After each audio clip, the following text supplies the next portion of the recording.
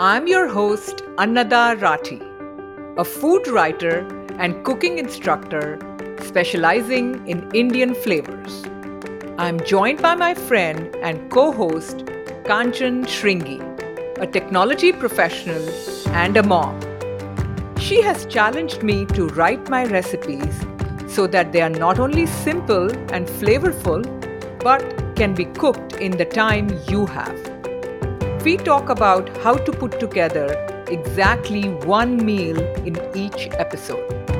You will know the ingredients, the equipment, and the steps to prep and cook. Listen to the podcast, look up the recipe on our website, and start cooking.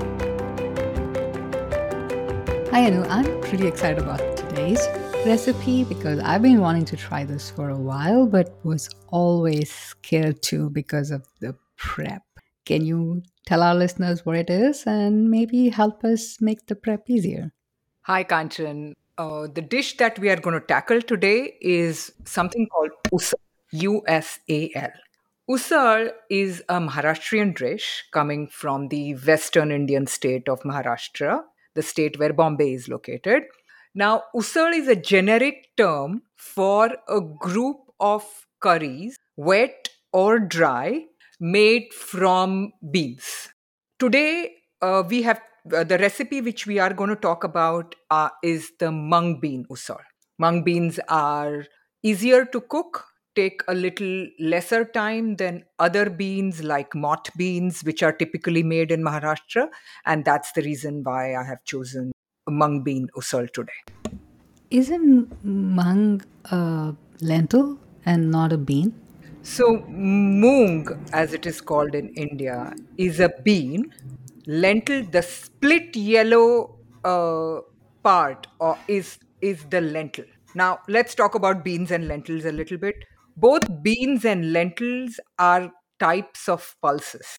Now, pulses are the seeds of legume plants or leguminous plants. And the difference between beans and lentils, which are both pulses, is that lentils are generally smaller in size compared to beans and they cook faster. They don't require soaking. Beans are bigger and they take longer to cook. Plus, beans, as we all know, have this stereotypical perception that they produce gassiness and are harder to digest. That is true because of the presence of something called phytates. Phytates prevent the beans from absorbing very well in our system. So, if you soak them and sprout them, you're increasing the digestibility of the beans and reducing the content of phytates. Does sprouting do anything else, like increase the protein content? Something that I've heard. No, I have not heard that they increase the protein content. Now, beans contain carbs as well as proteins, while lentils have a little bit of edge on beans because lentils contain a little bit more protein than beans. What is this meal? What is the meal? What is this dish best pair with? So, usal is either had as a part of a meal. It's like a curry. You have it with roti. So it's like any vegetable, cooked vegetable. So it is served as a vegetable. Or another way in which usal is eaten is like a snack.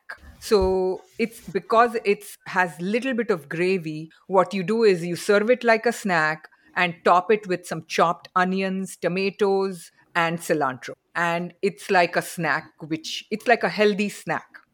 But the meal that we are going to go with today is you can pair it with roti or pita bread, naan, whatever bread component you have. You can also have it with bread. Other than the moon bean and sprouting is something that I'm hoping you can educate us. What are the other ingredients? The other ingredient, see, the actual recipe which we have stated is very simple. The only involved process in all this is sprouting. And if you're doing it for the first time, it's going to be involved. Once you get a hang of it, it will become a part of your routine. So, should we talk about sprouting now? Let's first cover what other ingredients are there and then let's talk about sprouting. Right. So the other ingredients which you are going to use to make usar is simple, the one which you use in your everyday curries like vegetable oil, black mustard seeds, curry leaves, ground coriander, maybe one Thai chili pepper if you like the heat, some red chili powder, and salt. So, all these are ingredients which you can find very easily in many pantries. The only thing which may be missing is ground coriander, which I would highly encourage you to go and get ground coriander. Maybe a small bottle of coriander. In terms of the equipment, do you need something special maybe for the sprouting? For sprouting, all you will need, see, there are two ways in which you can sprout, and accordingly, there are these two things which you may need. One is a colander, and one is a piece of cheesecloth. Otherwise, to make the usal, you will just need a thick bottom pan and a knife and cutting board to cut the Thai chili peppers and the tomatoes, onions, and cilantro as the garnish to chop those three things. I've heard of something called as a sprouting jar. What is that? Do you need that? You don't need that, but it does make life easier as far as sprouting is concerned. It's available on Amazon these days. I have friends who use it and who swear by it. If you don't want to buy it, that's fine. We will tell you a technique, two techniques rather, to sprout your beans so that you don't have to buy another single use equipment. Got it. So you mentioned a colander. Can you walk us through that? So, what you are going to do is first you are going to soak the mung beans for either overnight or for 8 hours at least. Once you have soaked them, you will see that they increase in size. They become softer than the hard ones. They plump up. So, what you are going to do once they are soaked is you are going to get rid of the water, wash them under the water, drain the water out, and you are going to put the beans you are going to put the soaked beans in the colander. Now, what really fastens up the sprouting process is if you put that colander in another big pot of water. So you don't necessarily need the beans to be immersed in water, just you need water under the soaked beans so that it hastens the sprouting process. So do that and cover the colander and leave it aside for 24 hours. In India, it does not take more than 8 to 10 hours, the sprouting process, because it is hot and humid. But we live here in the United States where it is colder. So, it may easily take 24 hours. Sometimes it's taken me more than 24 hours, 2 days, to get at least an inch of sprouts. So Now, let's say one does the sprouting early enough. And can you just keep the mung beans after that? Maybe in the fridge? yes. So, see, that's another reason which I like to do these sprouted mung beans is if I do it on the weekend. Now, if you see in the recipe, I've soaked in 2/3 cup of whole mung beans. That resulted in 3 cups of sprouted mung beans. So that is the proportion. Now these 3 cups of sprouted mung beans, you wash them again before after they have sprouted. Leave them out on a kitchen towel for about 10-15 minutes so that they can dry out, and then you put it in a clean glass container or any kind of container you have. Close it and put it in the refrigerator. You can easily use them in salads, in any kind of stir fries, in soups for about a week.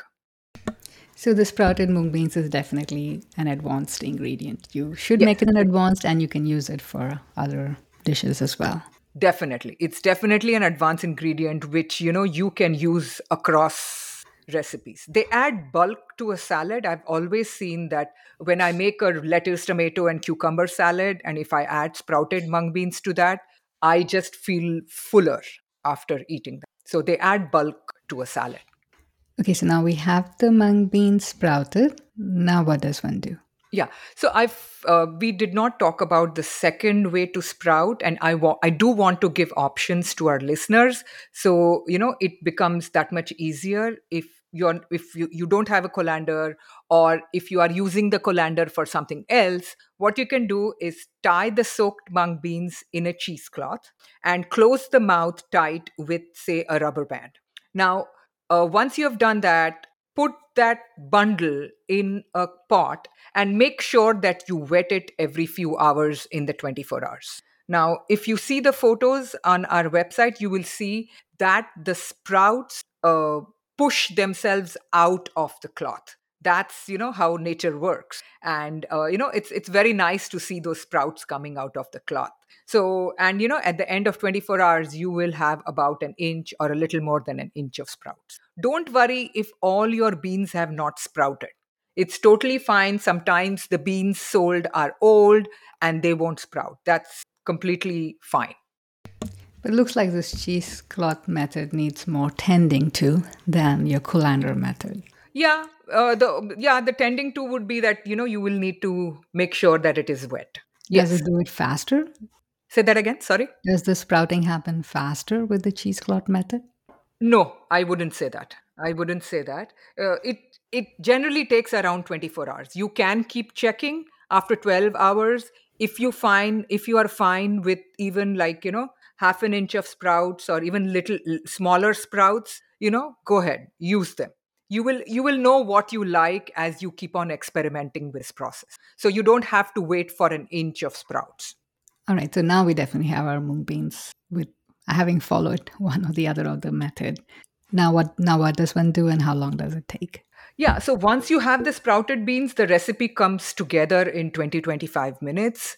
What you are going to do is make tadka, the all pervasive tadka with vegetable oil and black mustard seeds. And you are going to add some peppers to that, either green chili peppers, Thai chili peppers, or if you don't have the fresh peppers, you can add the dry red chili pepper like an arpol.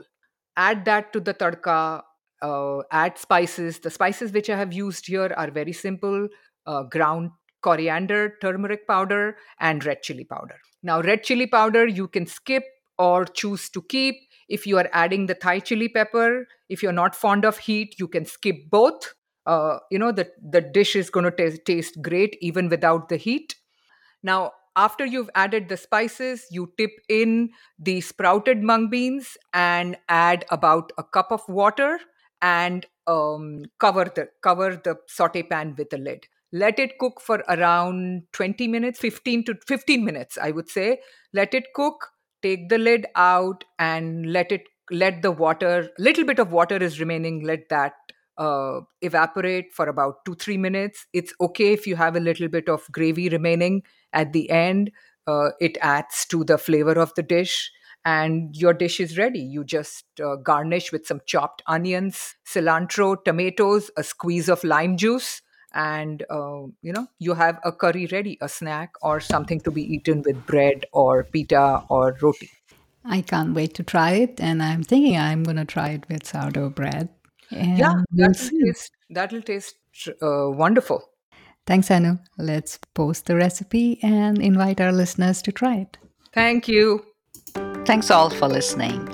Ananda and I explore simplification of the cooking process while retaining the flavors. This recipe, along with sub-recipes for the advanced ingredients that come together for the meal, is at mysimplecooking.com. If you're new to cooking or needed to fit into the time slots you have, join us, one meal at a time.